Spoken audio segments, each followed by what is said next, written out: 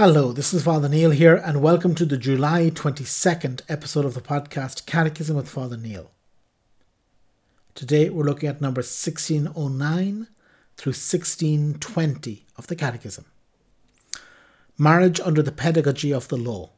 1609. In his mercy, God has not forsaken sinful man. The punishments consequent upon sin, pain in childbearing and toil, in the sweat of the brow, also embody remedies that limit the damaging effects of sin. After the fall, marriage helps to overcome self-absorption, egoism, pursuit of one's own pleasure, and to open oneself to the other, to mutual aid and to self-giving. 1610. Moral conscience concerning the unity and indissolubility of marriage, developed under the pedagogy of the Old Law. In the Old Testament, the polygamy of the patriarchs and kings is not yet explicitly rejected. Nevertheless, the law given to Moses aims at protecting the wife from arbitrary domination by the husband, even though, according to the Lord's words, it still carries traces of man's hardness of heart, which was the reason Moses permitted men to divorce their wives. 1611. Seeing God's covenant with Israel in the image of exclusive and faithful married love, the prophets prepared the chosen people's conscience for a deepened understanding of the unity and indissolubility of marriage. The books of Ruth and Tobit bear moving witness to an elated sense of marriage and to the fidelity and tenderness of spouses. Tradition has always seen in the Song of Songs a unique expression of human love, insofar as it is a reflection of God's love, a love strong as death, that many waters cannot quench. Marriage in the Lord. 1612. The nuptial covenant between God and his people Israel had prepared the way for the new and everlasting covenant, in which the Son of God, by becoming incarnate and giving his life, has united to himself in a certain way all mankind saved by him, thus preparing for the wedding feast of the Lamb. 1613. On the threshold of his public life, Jesus performs his first sign, at his mother's request, during a wedding feast. The Church attaches great importance to Jesus' presence at the wedding of Cana. She sees in it the confirmation of the goodness of marriage, and the proclamation that therefore marriage will be an efficacious sign of Christ's presence. 1614. In his preaching, Jesus unequivocally taught the original meaning of the union of man and woman as the Creator willed it from the beginning. Permission given by Moses to divorce one's wife was a concession to the hardness of hearts. The matrimonial union of man and woman is indissoluble. God himself has determined it.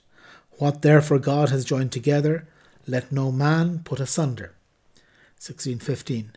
This unequivocal insistence on the indissolubility of the marriage bond may have left some perplexed and could seem to be a demand impossible to realize. However, Jesus has not placed on the spouses a burden impossible to bear or too heavy, heavier than the law of Moses. By coming to restore the original order of creation, disturbed by sin, he himself gives the strength and grace to live marriage in the new dimension of the kingdom of God. It is by following Christ, renouncing themselves and taking up their crosses, that spouses will be able to receive the original meaning of marriage and live it with the help of Christ. This grace of marriage, of Christian marriage, is a fruit of Christ's cross, the source of all Christian life. 1616. This is what the Apostle Paul makes clear when he says, "Husbands, love your wives, as Christ loved the church and gave himself up for her, that he might sanctify her," adding once more, "For this reason a man shall leave his father and mother and be joined to his wife, and the two shall become one. This is a great mystery, and I mean it in reference to Christ and the church." 1617. The entire Christian life bears the mark of spousal love of Christ and the church. Already baptism, the entry into the people of God, is a nuptial mystery. It is, so to speak, the nuptial bath, which precedes the wedding feast, the Eucharist, Christian marriage in its turn becomes an efficacious sign, the sacrament of the covenant of God, of Christ and the Church. Since it signifies and communicates grace, marriage between baptized persons is truly a sacrament of the new covenant. Virginity for the sake of the kingdom, 1618. Christ is the centre of all Christian life. The bond with him takes precedence over all other bonds, familial or social. From the very beginning of the Church, there have been men and women who have renounced the great goods of marriage to follow the Lamb wherever he goes, to be intent on the things of the Lord, to seek to please him, to go out to meet the bridegroom who is coming. Christ himself has invited certain persons to follow him in this way of life, of which he remains the model. For there are eunuchs who have been so from birth, and there are eunuchs who have been made eunuchs by men, and there are eunuchs who have been made themselves eunuchs for the sake of the kingdom of heaven. He who is able to receive this, let him receive it. 1619. Virginity for the sake of the kingdom of heaven is an unfolding of baptismal grace, a powerful sign of the supremacy of the bond with Christ and of the ardent expectation of his return, a sign which also recalls that marriage is a reality of this present age which is passing away. 1620. Both the sacrament of matrimony and virginity for the kingdom of God come from the Lord himself. It is he who gives them meaning and grants them the grace which is indispensable for living them out in conformity with his will. Esteem of virginity for the sake of the kingdom and the Christian understanding of marriage are inseparable. They reinforce each other. Whoever denigrates marriage also diminishes the glory of virginity. Whoever praises it makes virginity more admirable and resplendent. What appears good only in comparison with evil would not be truly good. The most excellent good is something even better than what is admitted to be good. Okay, so we continue looking at marriage, and we get into a little bit into the meat of it today, seeing the different aspects of the sacrament. Again, the difficulty I face is that the Catechism is so rich that I could talk on any single paragraph of it, but to try to find something in this section. But it is a beautiful meditation on marriage, seeing marriage as a vocation, as a way to be Christian, that every one of us is called by the Lord to follow him, and he has a plan for each one of us, but most people are called to marriage. And in this marriage, there is the possibility of holiness. Holiness is what we're called to. Every person is called to holiness, is called to draw close to Christ. And marriage is something that can do this for us. It can, yes, definitely, it's the essential part of the church. It builds up the church. Without marriages, you can't have the church. You know, yes, you need the bishop. Yes, you need the priests, sure. But marriage, without marriages, without families, the church isn't going anywhere. The church will die out. And this is why, and society will die out, and a nation will die out.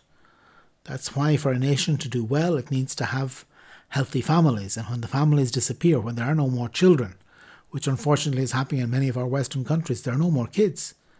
A baby is something unusual in some countries nowadays. And know that the marriage is the basic cell of society. It's where people come from. And how we can have well-balanced people is through strong families. And this is really making Christ present in the world is a sign of Christ's presence. You know, the fact that it speaks about the wedding of Cana, and the fact that Christ was at this wedding, and there he worked his first miracle at the prompting of the Virgin Mary. He works his first miracle there, and this gives marriage this. It allows us to see marriage as an efficacious sign of Christ's presence, is what the Catechism says. That it's something that is a sign of Christ's presence. In marriage, Christ is present. He is there. And then the whole difference between virginity and marriage, and both are necessary, both are good, and both complement each other.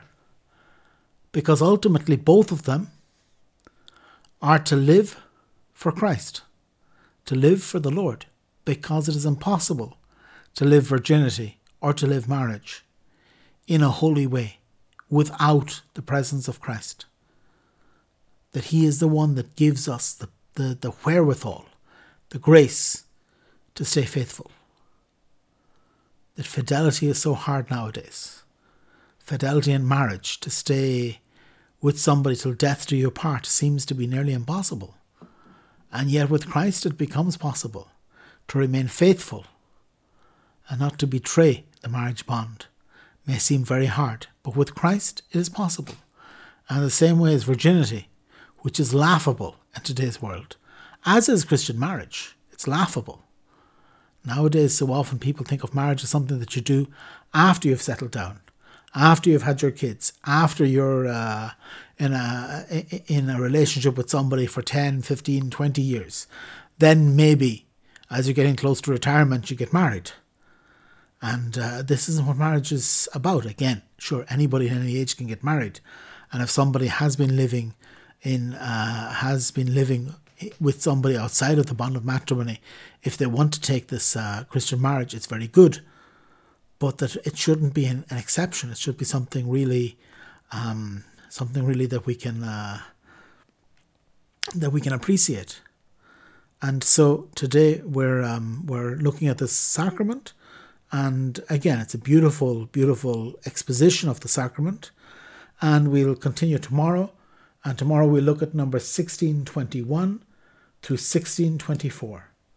God bless.